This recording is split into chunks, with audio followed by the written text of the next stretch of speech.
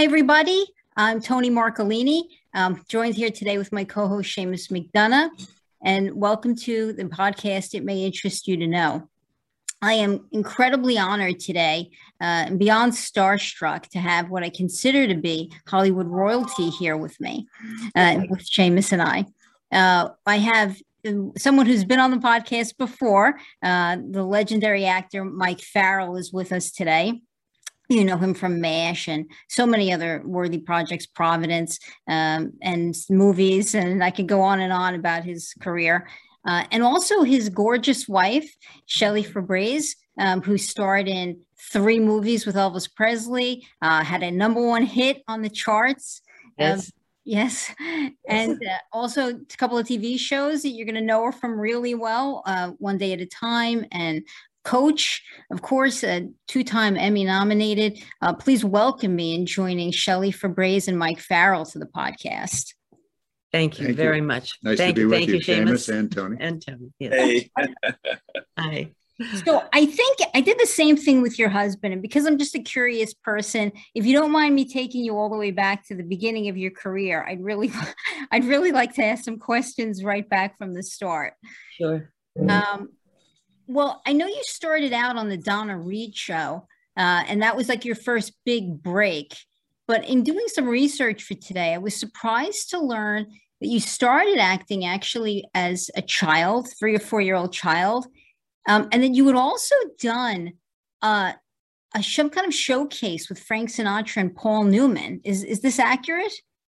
Yes and no. I started out as a model when I was 3 years old.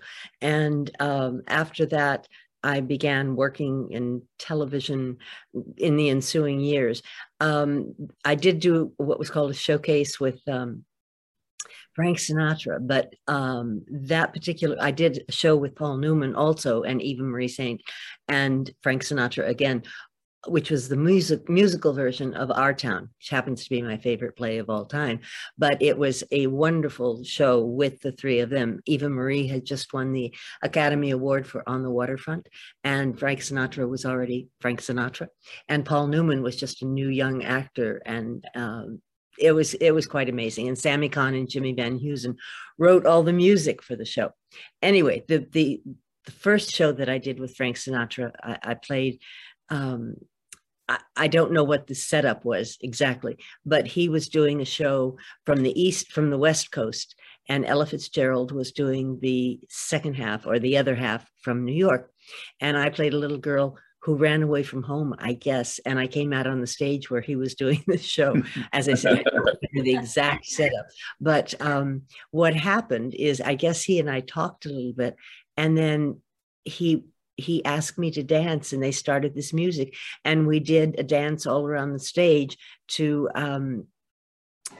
why can't I think of the name of the song? God, it'll come back to me. Just give me The Summer Winds. I know it was much older than that. No, I can't think of it. It's gone right at the moment, but it'll come back to me. But yes, so I did do that. That was when I was about 9, I guess, 8 or 9. And then I worked after that. The Donna Reed show didn't start until I was 14. So I had already been working for an amazingly long time. The veteran by that time. Were you a little starstruck when you met Frank Sinatra? Were you a fan of his at that point? No, I had no idea who he was whatsoever. And he just seemed, when I first met him, was the first show when we danced. And it was, he was just a very nice man. And that was it. My aunt, Nanette Fabre, who was an actress, and she was on the Sid Caesar Hour at that time. And I got a telegram that was done in New York. And so Aunt Nanette, who was doing the show with Sid Caesar, with Mel Brooks and Woody Allen and Doc Simon, Neil Simon, everybody. And so this telegram of hers said, darling Shelley, I know you're going to be just fabulous. We're all going to be watching. Everybody here is just thrilled for you. And just remember, I love you so very, very much. and you're just going to be fantastic. P.S. Tell Frank, I'm sure he'll be good too. I love that. So, Actually, yeah. I liked her. I liked your aunt, Nanette Fabre. Sure, she was from One Day at a Time. You co-starred with her, and I think she did an episode of Coach or so. Didn't she play your mom in Coach? Yes, you have an amazing memory. Yes, she did, and that was wonderful. We also did. There was a series called Forever Fernwood, which was a continuation of Mary Hartman. Mary Hartman, I'm not sure if that's a series that you ever saw. It was a Norman Lear series, and it was on like every day, 5 days a week. It was done as a soap, but it was done for nighttime. And in that, she played my mother on several episodes. So we had already done that. And then I was doing One Day at a Time, and they brought Aunt Nanette in. No, I'm sorry. Aunt Nanette was doing the show first, playing Bonnie's mother. And then I came into the show supposedly as Bonnie's business partner. And her character didn't like my character at all. So, but it was great fun. You were a bit villainous in that show, though, right? I hate to characterize you that way, but you were a bit of the villain in One Day at a Time. I loved being a villain. It was great. Yes, I was. I was supposed to be, you know, Bonnie was the star, of course, and she was the good human being. And I was just an incredibly villainous person. I saw things totally. My character's name was Francine Webster, and I saw everything in terms of Francine. I had no conception of anybody else being alive in the world excepting Francine, and it was how she liked everything, and she just was terrible to Bonnie. And somehow the characters worked together. Why Bonnie's character would let my character be there, I don't know, but they did, and we had a great time doing it. But one of the great things to do is to play a villain. They always have the best time, the best characters. They're the most fun to do. So that was really a wonderful show to do. Sure. You were one of the early narcissists. I'm sorry, Seamus. No, go ahead. So, no, I'll go. Okay, so one of my first acting roles, I got by total accident off Broadway. I played in the Bobby Sands play way back in the 90s. I played a guy who beat the crap out of Bobby Sands every night. Oh, really? Oh. And initially, I know it was horrible.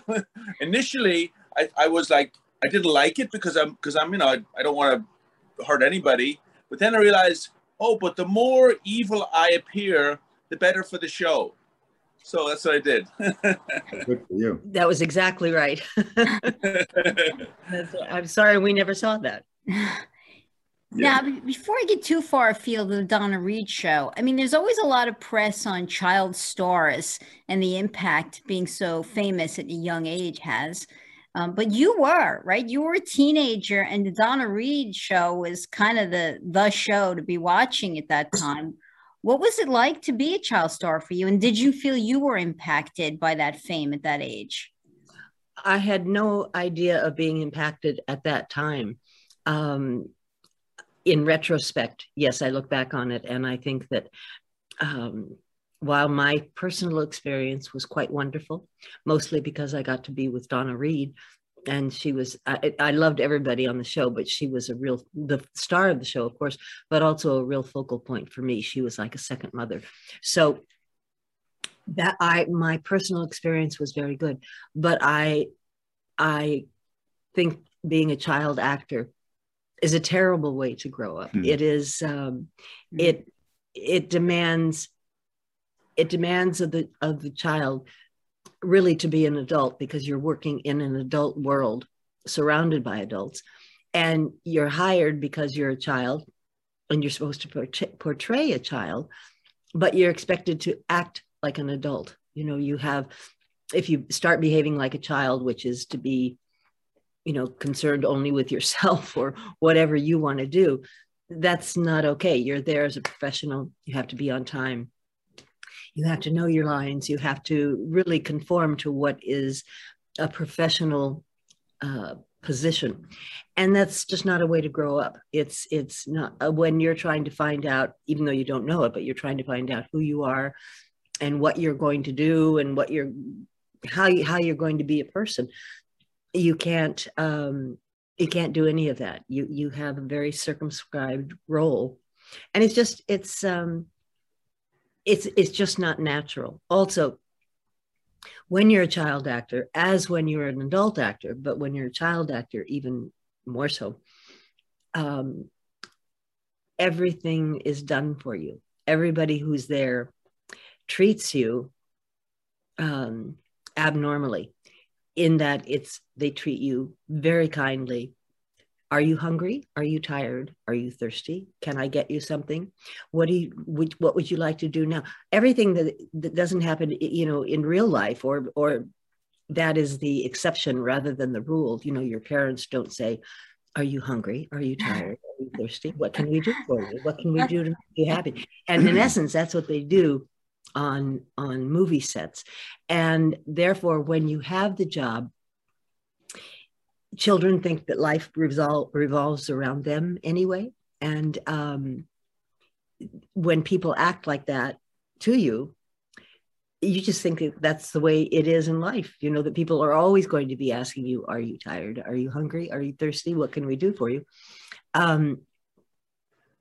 And then you get out in the real world and everybody's kind of saying, get out of my way, or, what are you doing here?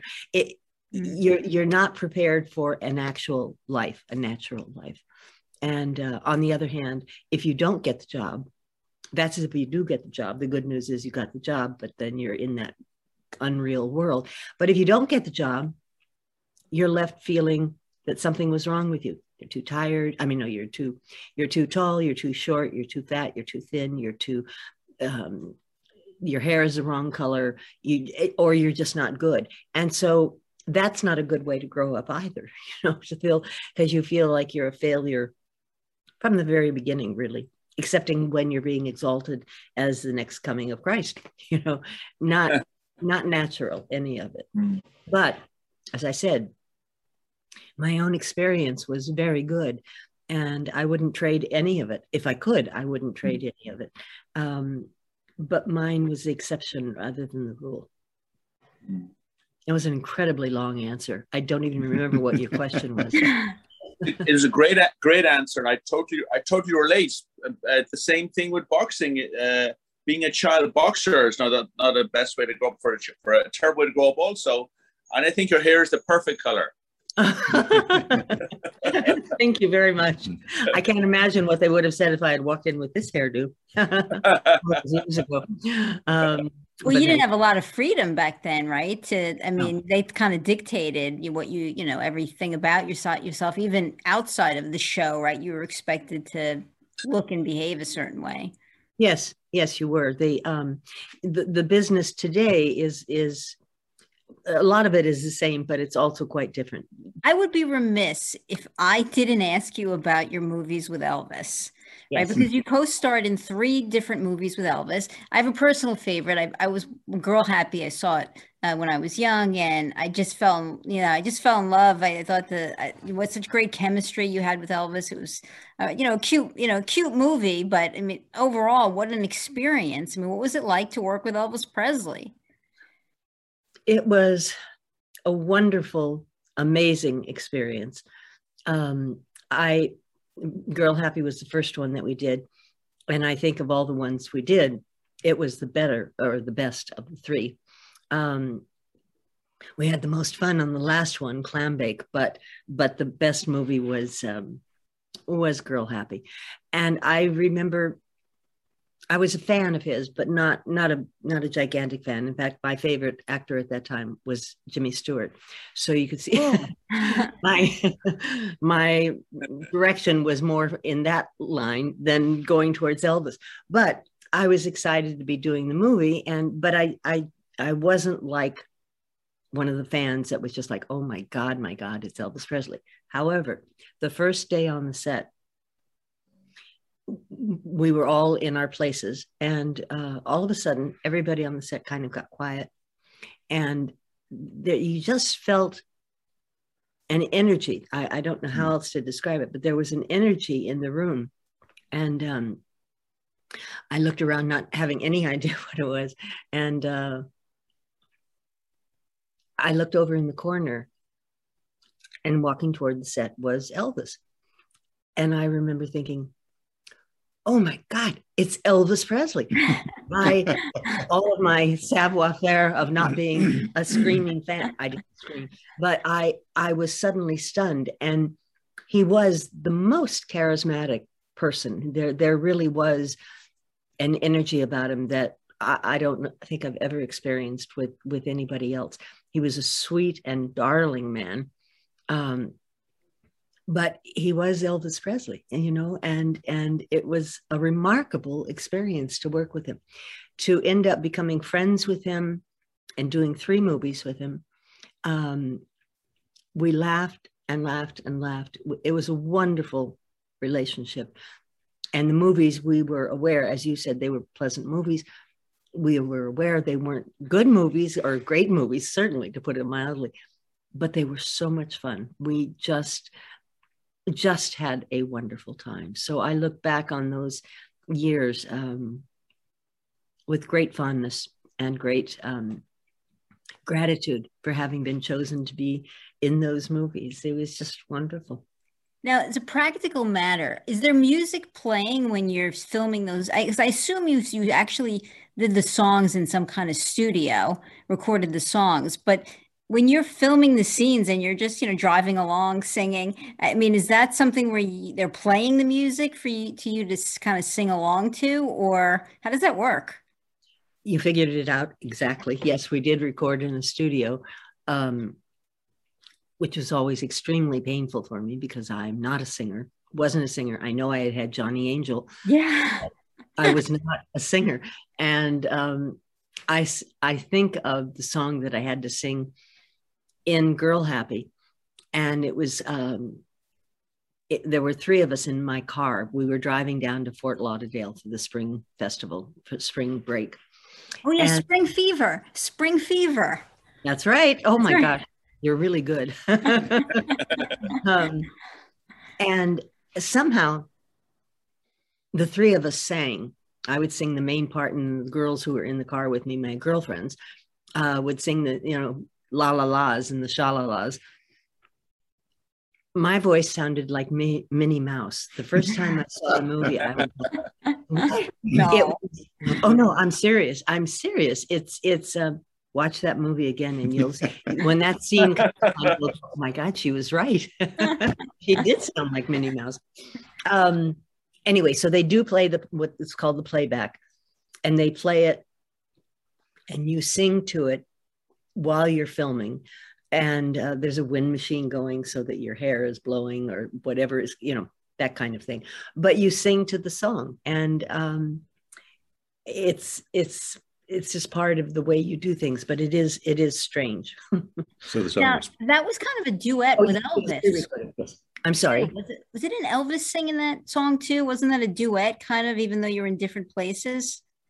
I can't remember that. We did sing a couple of songs together. I think it was kind of a duet. That's what I was wondering. Were you in the same studio with him singing it, or were they recorded the girls separate than the boys? Yes. It was all pre-recorded, and he did his stuff someplace else. We never knew exactly where, but a lot of it was recorded before I think the movie even started being made. And yeah, you do what is called lip syncing. And you have to match. Yes, you did have to sing along with the recording that they already had, but you just had to match the singing, the pace or the tempo kind of, and the phrasing. Yes, yeah. Yes. So no, we didn't do any of that singing together, but by the magic of movies, we did do it together. Was that filmed in a studio, those movies, or were they actually on location?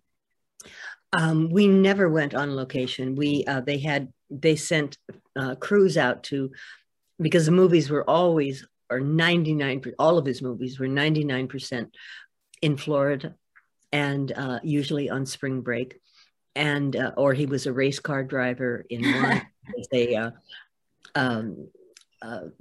I don't know, something else in another movie, but we always filmed on stages. One movie was made at MGM, Two were made at MGM and one was made at Universal. And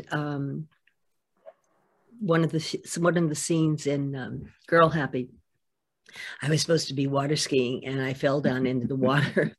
And there are actually a couple of stories about skiing, but they had to do close-ups afterwards. They had a double down in Florida who fell into the water from camera angle way back here, and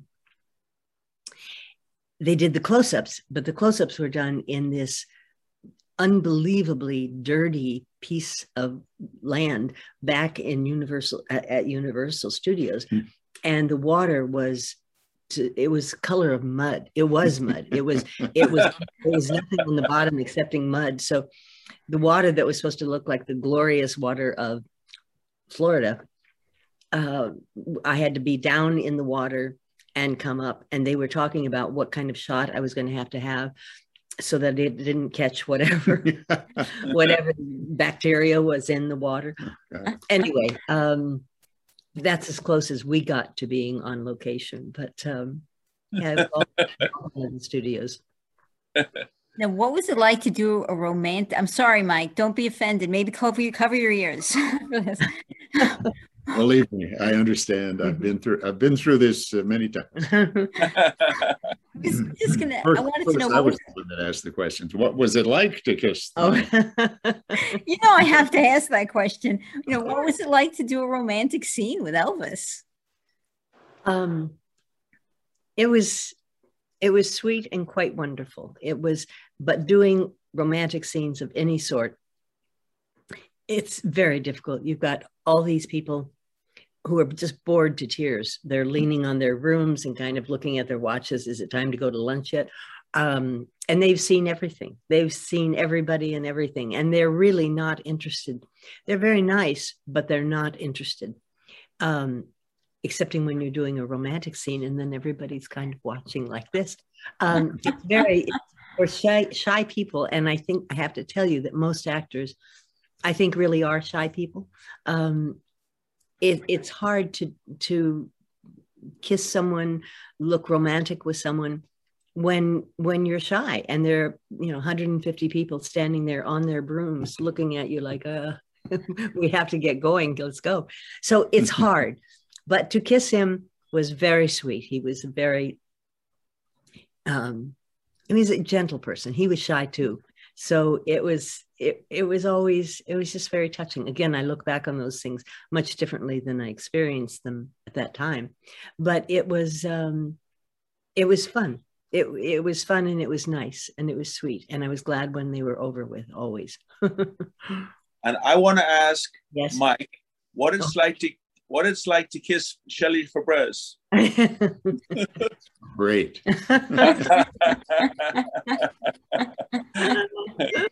Well, when Mike was here last, he told the story of how the two of you met, and it seemed like it took a little while for you guys to ultimately get together.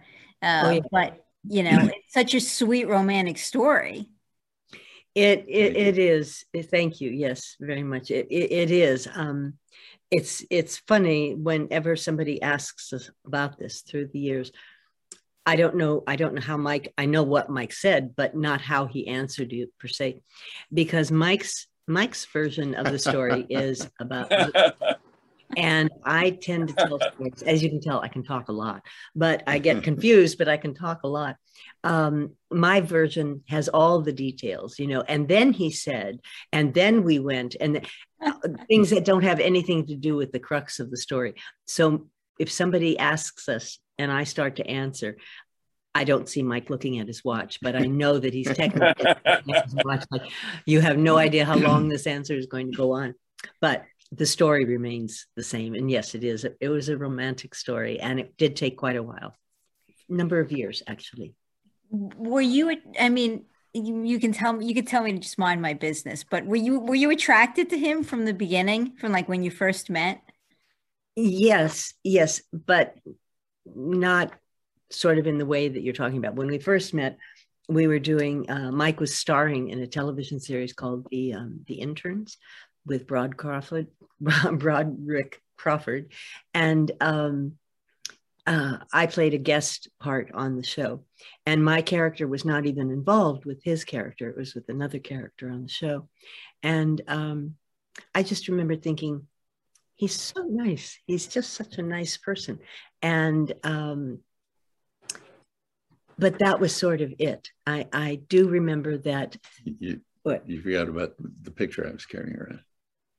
I don't remember what you're talking about. on the set, that when you were there, I was carrying a picture of Mike. Oh yes, no, yes, that is what I was getting to. But no, that's okay.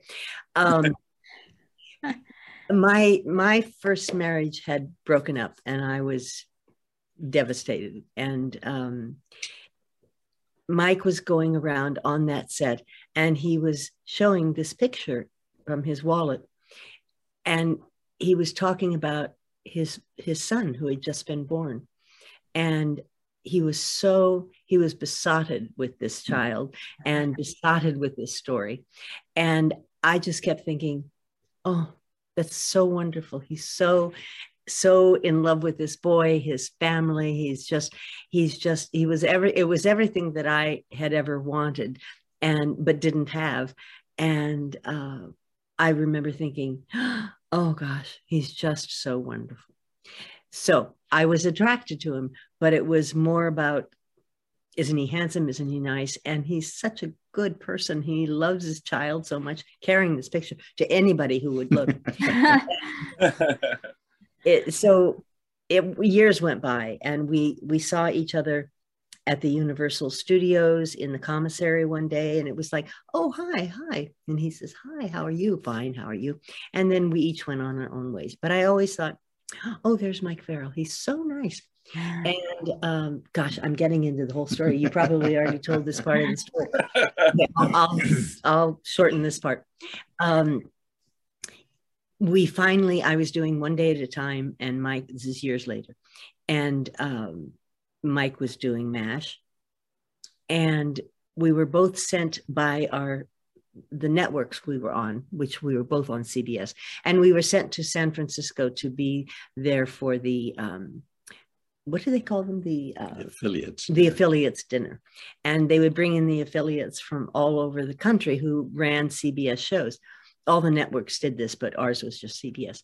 Anyway, so we flew up there, and we didn't, but I did, he did. And I saw him across the room, and I thought, oh, there's Mike Farrell. Oh, he's so nice. And then I was talking to somebody else inside of the room, and I'd been talking for a while, and finally there was a tap on my shoulder, and I turned around, and it was Mike. And I said, oh, hi, Mike. And he said, hi. He said, I just have to tell you something. Every time I've heard your name or seen you, he said, I've always thought, Shelley Fabares, she's such a nice woman. She's just such a nice woman. And it was like hearing my own voice coming back to me. And I was like, just kind of stunned. And I think my face turned probably the same color as my hair. And in that evening, he said to me, is there anybody here of all the CBS stars who were there that you wanted to meet? And I said, oh, yes. I said, I'd love to meet Charles Osgood and Walter Cronkite. And he said, huh? Charles Kuralt. God, dear, Charles Kuralt. Clearly, I did love him, but I can't remember his name. Anyway, so they lined us up together, Farrell and Fabares. We were lined up together backstage. And so we were talking all that time. Then we all went off to our separate tables for dinner. And at the end of the dinner, he came back to our table, my table. And he said, did you get to meet either Walter or Charles? And I said, well, I did meet Charles Kuralt. I said, but I couldn't say anything. I said, I was introduced to him, and I just smiled. I said, I was so excited to meet him. And he said, let's see if I can find Walter Cronkite. And we were walking out, and he kept looking around, and he said, I'm taller, I can see. And it's true, he could see anyway, we never met Walter Cronkite, but we did go outside to walk to the hotel where we were staying across from where this dinner was. And a cable car came up and he said, "Oh, did you want to go on a cable car ride?" And I thought, oh, well, no, I can't do that. That's not proper. I was raised as a very good Catholic girl and you just didn't do things like that. And I said, and then I thought, well, Shelley, it's just a cable car ride. It is a cable car ride. Well, I said, well, sure. Anyway, we got on the cable car and we rode for hours. And then we walked back from the bay area, from the water's edge. Fisherman's Wharf. Yes, Fisherman's Wharf. And it took, it seemed to take like 5 hours to get back up to the hotel. What I remember most about that, aside from the fact that he was fabulous, but was that I was in 3-inch heels, and San Francisco, has hills like this and down and up. And I thought, well, I may die before we get back to the hotel. My feet were killing me. So anyway, but the romance started, and here we are, 30 some odd years later, 35 years later. Yeah. It was probably the Fairmont Hotel, was it? The Fairmont? Oh my gosh, yes. Very good. Yes. Yeah. Well, I live like 10 blocks away. Oh, really? Oh, San Francisco is such a wonderful city. Lucky for you. That's great. Well, yes, it was. Maybe we passed you on the walk. Well, no, you're younger than we are. So we didn't see you on that walk, but. I was in Ireland. Oh, you were in Ireland. Oh, yes. What were you going to say? No, just unless he was roaming the streets. Oh, yes, in the middle of the night, right. Sometimes. Which is possible. Which is possible. Easy. So, I mean, I have to ask you about having the number one record in the country at one point. I know you said you really weren't, you didn't feel like a singer, or you felt kind of shy, but I mean, you did. Johnny Angel went to number one on the chart. I mean, what was that like to get to hear that, or have somebody tell you, guess what, you just hit number one? All of those things happened, and it was unbelievable. I don't think I can tell this story shortly, but I will try. I was doing the Donna Reed show, and at that time, Ricky Nelson had started singing on Ozzie and Harriet, and he was, of course, a wonderful singer, and he was a big star. And the producer of our show said, television being a business of lemmings, they said, "Oh, well, we have 2 kids on our show. We can make them singers too." And thinking that everybody would do the same thing that Ricky Nelson did. Anyway, Mr. Owen, who was the producer, Donna Reed's husband at the time, came and said, "Have a great idea for next year. We're going to have you 2 sing a song, and we'll do a show around it." And now I was with Paul Peterson, who played my brother on the show, and he could do anything. Paul could sing, could dance, could act. He was just an amazing kid and absolutely fearless. So I'm listening to Mr. Owen talk about doing this singing, and I said, "Oh, Mr. Owen, that's really a good idea." I said, "Paul can do that." I said, "But I can't do that. I can't sing." Cut to about 3 weeks later, and he had said to me a couple of times, "Remember what I said about this?" And I said, "Oh, yes, but Mr. Owen, I can't sing." And he came to me one day and he said, "Shelley," he said, do you like being on the show?" And I said, "Oh, yes, Mr. Owen," which I did. I mean, Donna, as I said, was my second mother. I said, "Yes, I do. I love doing it." And he said, "Then sing." And I said, "Oh, okay." And that was it. I was not going to be on the show again if I didn't sing. So I went into that with great trepidation. And the man who did the A&R work for the recording found the song Johnny Angel and several others, and Tony Owen, who was the producer, as I said, picked Johnny Angel, went in and recorded it. Paul and I recorded 2 songs together. We each recorded 2 songs ourselves, and they decided on Johnny Angel. And Paul's, they decided, was going to be a song called She Can't Find Her Keys. And I remember Tony Owen coming down to the set and saying, "Do you know how many records you sold in Boston this week?" And I knew nothing about. And nobody expected it to be a hit, least of all me. Anyway, I look back on it as a remarkable experience. And I'm so grateful for it because people have remembered that song for years. I can go someplace today and somebody will say, Johnny Angel, and they'll sing it and they'll say, oh, could you sing a few bars? And I say, no, I'm sorry. Like, I didn't even want to sing it then. That's exactly right. Exactly right. So I ended up having to do 4 albums. And yeah, that was the bad news at those days. In those days, if you had a number 1 hit or a hit, you had to do more songs. And when I found out I had to do the first album, I said, oh my God, I thought that's 12 songs. I'm going to have to be singing 12 songs. Ended up, as I said, 4 albums, and each one sold successively less. So I would go to the record company and I would say, we don't have to do this anymore. You know, the records are not selling. And they say, oh no, we'll try another one. So I did it for a number of years, but still, that's amazing to hit number 1. There are musicians who, you know, would wish for that, and oh yes, their whole lives for that. And that's amazing, just to get that call that you're number 1, the number 1 song in the country. Wow. And it really, really struck a chord. I do some speaking around the country and travel periodically. And I can't tell you in a crowd how many men of a certain age will come up to me and say, I hope you don't mind my saying this, but I'm in love with your wife. And women say, I always wanted to be Shelley Fabares. Oh, without a doubt. I mean, I can see that.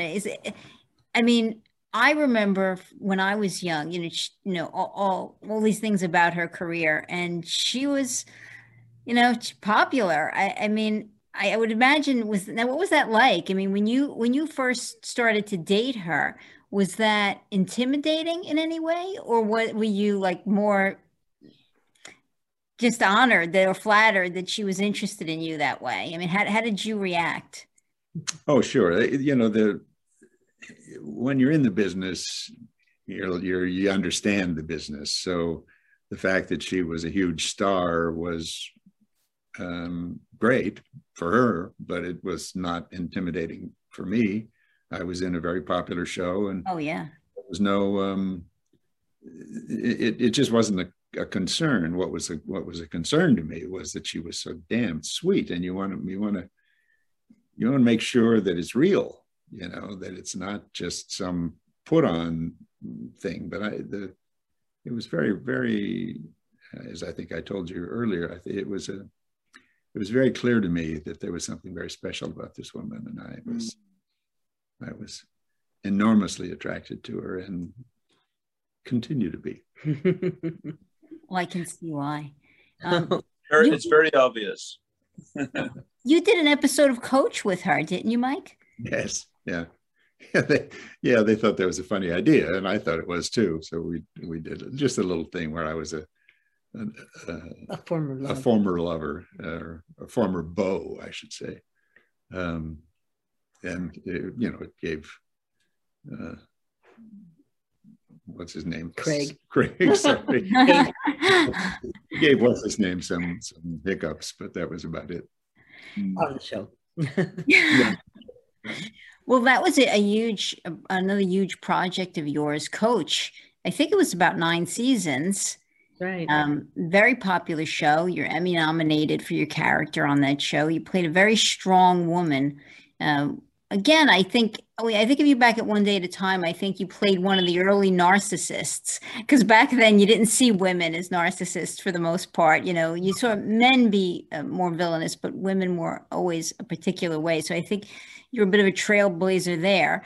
And then I think with Coach, you were a bit of a trailblazer as well, because you played a strong, established career woman, not like stay at home. Now, there's nothing wrong with the stay at home. But you did, and you portrayed completely differently a strong career woman. Were you happy when they summarized, your character for you, and you knew that?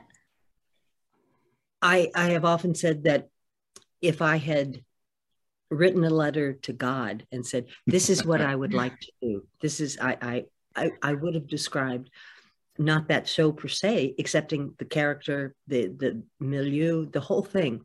It was, I couldn't have asked for anything that pleased me more or thrilled me more to do.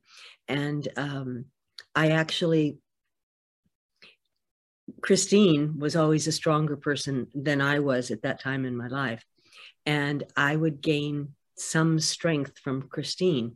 I'd think to myself, Shelley, well, Christine would say, Christine wouldn't put up with that. And I loved it. I just thought she was a wonderful character. And people used to say to me, why do you love Hayden? Why, how can you, or women would come up to me and say, I am married to Hayden Fox, and they would always say it somewhat ruefully. And I said, but they said, what is it that you see about him? And I said, well, I knew that the arc of the show was supposed to be that he started out as the audience saw the show, he started out as pretty chauvinistic and just not good man boyfriend material, but she always saw something really good in him, and she knew that, she knew who he was more than he knew who he was. And I would just say to the people, she just she sees him, she understands him, and her patience was tried through the years when he would be typically Hayden, and saying his reaction to most everything was no immediately. And then she would patiently explain to him why it should be yes. And things would change. But I love doing the show. It was just great. Did you have a favorite episode of that show? Gosh, I love so many of them. I'm going to have to think about that, because my main memories of the show and of the episodes are of Craig and Jerry Van Dyke, who was the funniest person that I ever met in my life. And we laughed for years, for 9 years. You were exactly right about the time frame of the show. We just laughed continuously over the two of them. And that kind of supersedes my remembrance of the series itself. I loved so many of them. I don't think I could pick. No, I just suddenly remembered one.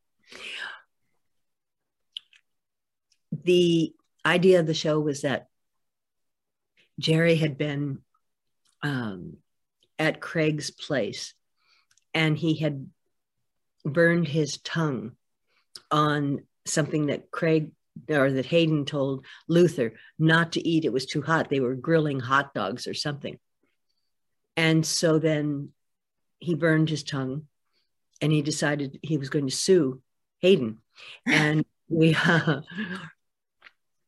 all had to go into the courtroom while that was happening.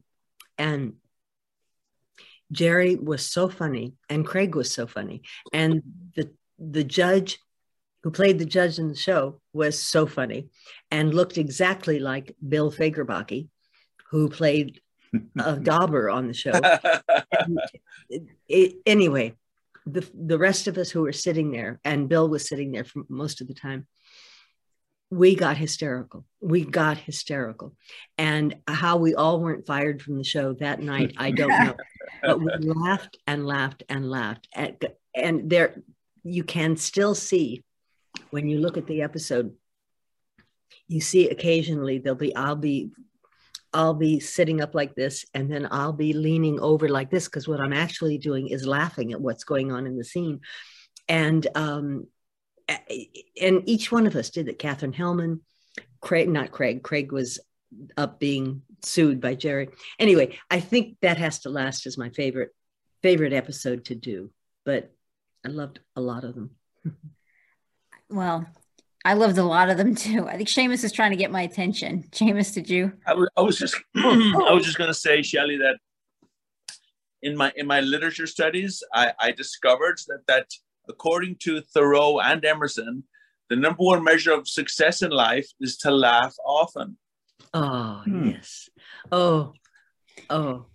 Well, then They had a top 10 list, like Dave Letterman, top 10 list. Yes. Number one on both the lists was to laugh often. It's like, yay. Oh, that's so great. That's such a wonderful thing to hear. Patch Adams says laughter is the best medicine. Yes. Yes. And you both have brought so much laughter into the world with your, people don't realize the value in the entertainment industry for that, to bring that kind of humor, because there are people who are just having a bad day or a bad time. Yes. And, I think that it really makes a difference. I remember, I was talking a little bit about it when we were, before we started, but when I was going through cancer, I mean, that to me was huge. I mean, I would try to focus on something, else, and just being able to sit down and watch a sitcom and kind of forget, it really does make a difference. Yeah. It does. It's my favorite example of that in my own life was that I was going through nothing like your experience with cancer, but I was going through a very difficult time for me. Very sad and just difficult. But every night I would watch The Tonight Show with Johnny Carson, and I would laugh and laugh and laugh. He made me laugh. Well, he made all of us laugh incredibly. And I realized at one point that I every day would feel, if I can just hang on until tonight, when The Tonight Show comes on, I won't be okay, but I'll get through things because of Johnny Carson. And one of my great regrets is that I never had the courage to try to get a note to him or a message to him or somebody who knew him to tell him that he really saved my life on many, many times. So it was, laughter is the best medicine. There's no question. And my regard and my appreciation for Johnny Carson remains huge to this day because what he gave me. And you too, then in turn, have done that for just generations of people that you'll just never know that who you touched with the work both of you have put out into the world. I think that's amazing. That's quite a legacy. We've both been very lucky, and thank you very much. Yes, your words are like a lovely balm, but thank you. It's been great to do, and to have people react like that is remarkable. Yeah, I've often said I'm the luckiest actor in the world for having been part of MASH, and I'm the luckiest man in the world for being married to this woman. So I'm pretty lucky. I think people would be hard pressed to argue against that, Mike. I have to be honest. Thank you so much. My gosh.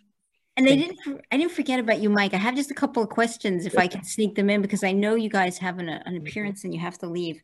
But one, I wanted to know about the medical terminology when you were on MASH. How hard was it for you to pick that up?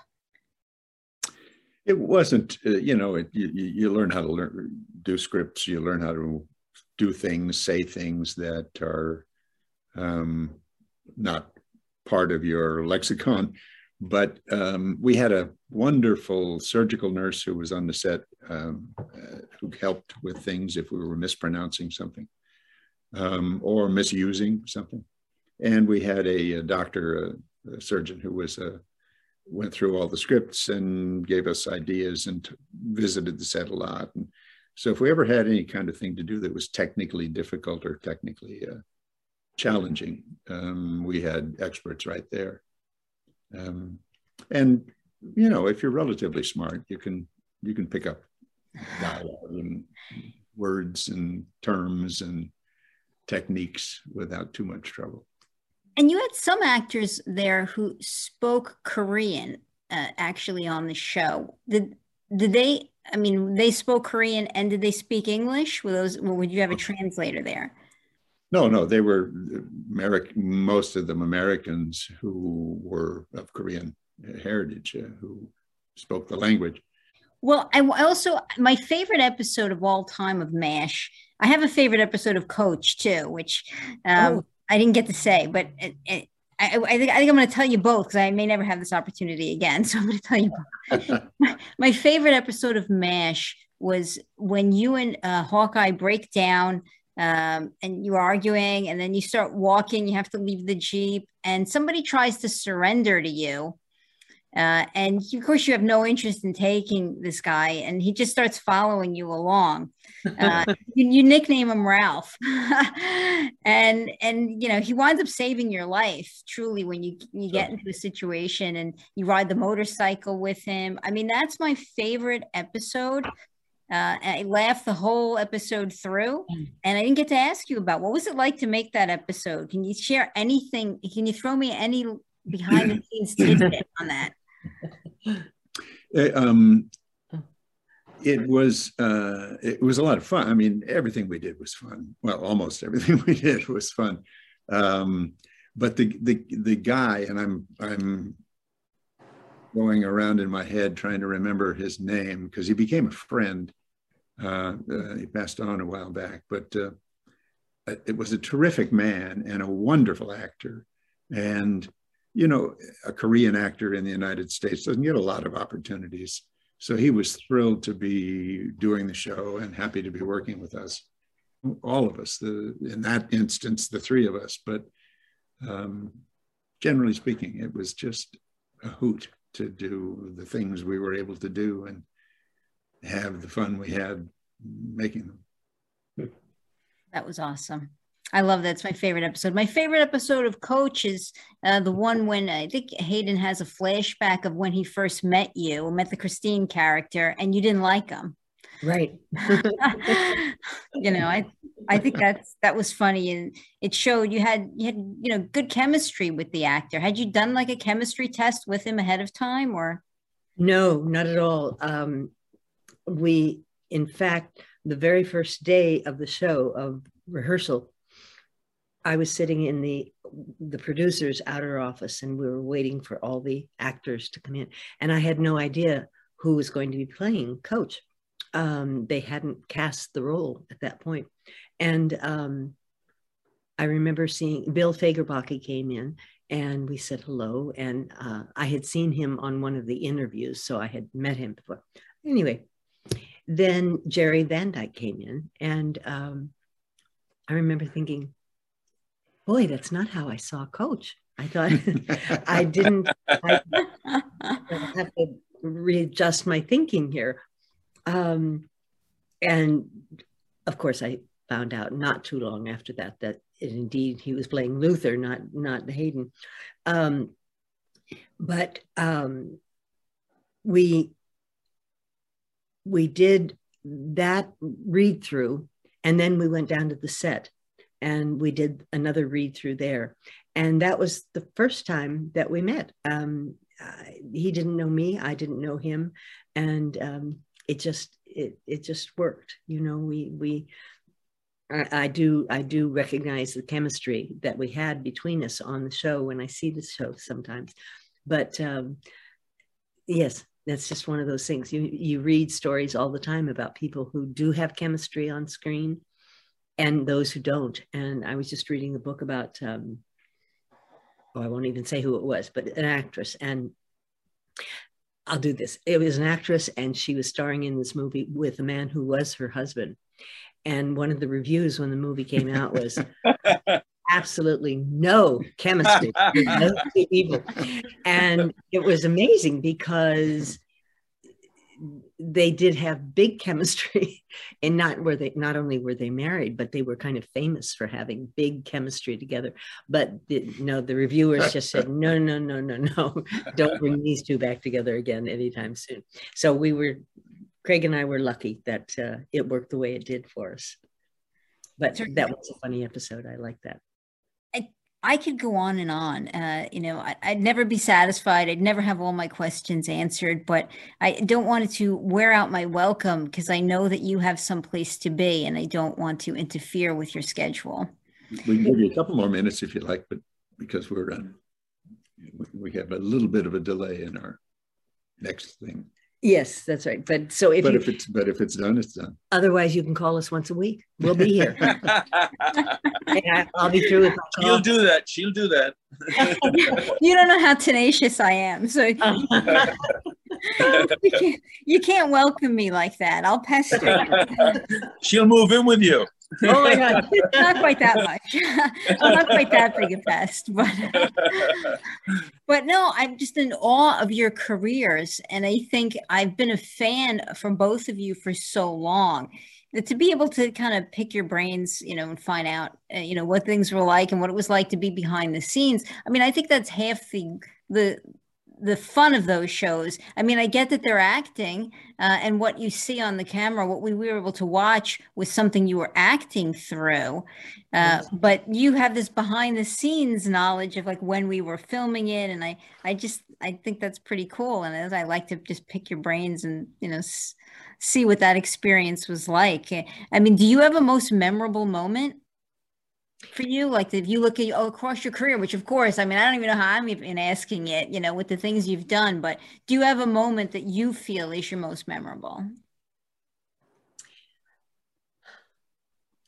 I think it would be for a whole host of reasons. It would be the entire Donna Reed show, but that's because it was certainly a big thing for me to get that show. We didn't know that it was going to be the success that it was, but it was. And while we didn't know it was going to be that, but professionally it was, but personally for me, mostly because of Donna Reed, it was such a profound personal experience for me that sort of encapsulates itself to a very special area of my memories and of my thoughts. But there's so many. When I did Brian's song, that was just an incredible experience doing that television movie and doing One Day at a Time with Bonnie Franklin. I just, gosh. Yeah. You were in something with James Caan, were you not? I can't remember. That was it. That was it. Brian Tong. Okay.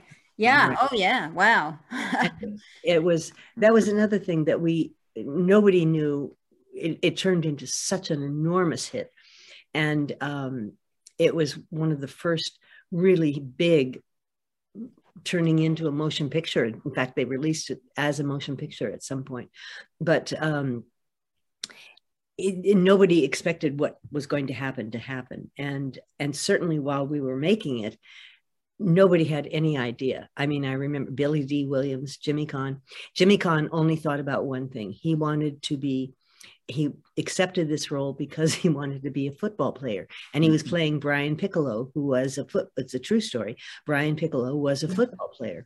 And he was hoping that when they started filming in Rensselaer, Indiana, where Notre Dame is, where they did all the shots for the movie in the football sequences, he was very hopeful that they would see him out on the field and they'd go, Mr. Caan, come on, we're going to make you a He literally had this fantasy that was going to happen.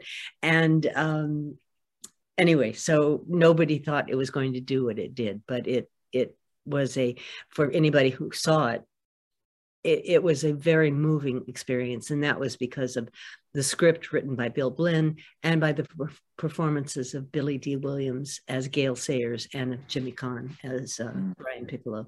They were magnificent. And so that lives in another part of my brain. So I have so many favorites. Thank you. And your Golden Globe. Yeah, I'm sorry. She's Golden Globe nominated, Seamus, for that role, I think. Yes. I guess if everyone's purpose in life is to feel good, which is really why else would we want to be alive?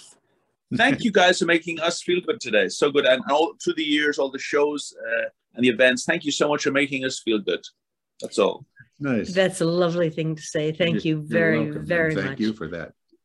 You have made us feel fabulous today. I can't say for the rest of the years because we didn't know you then, but we know you now.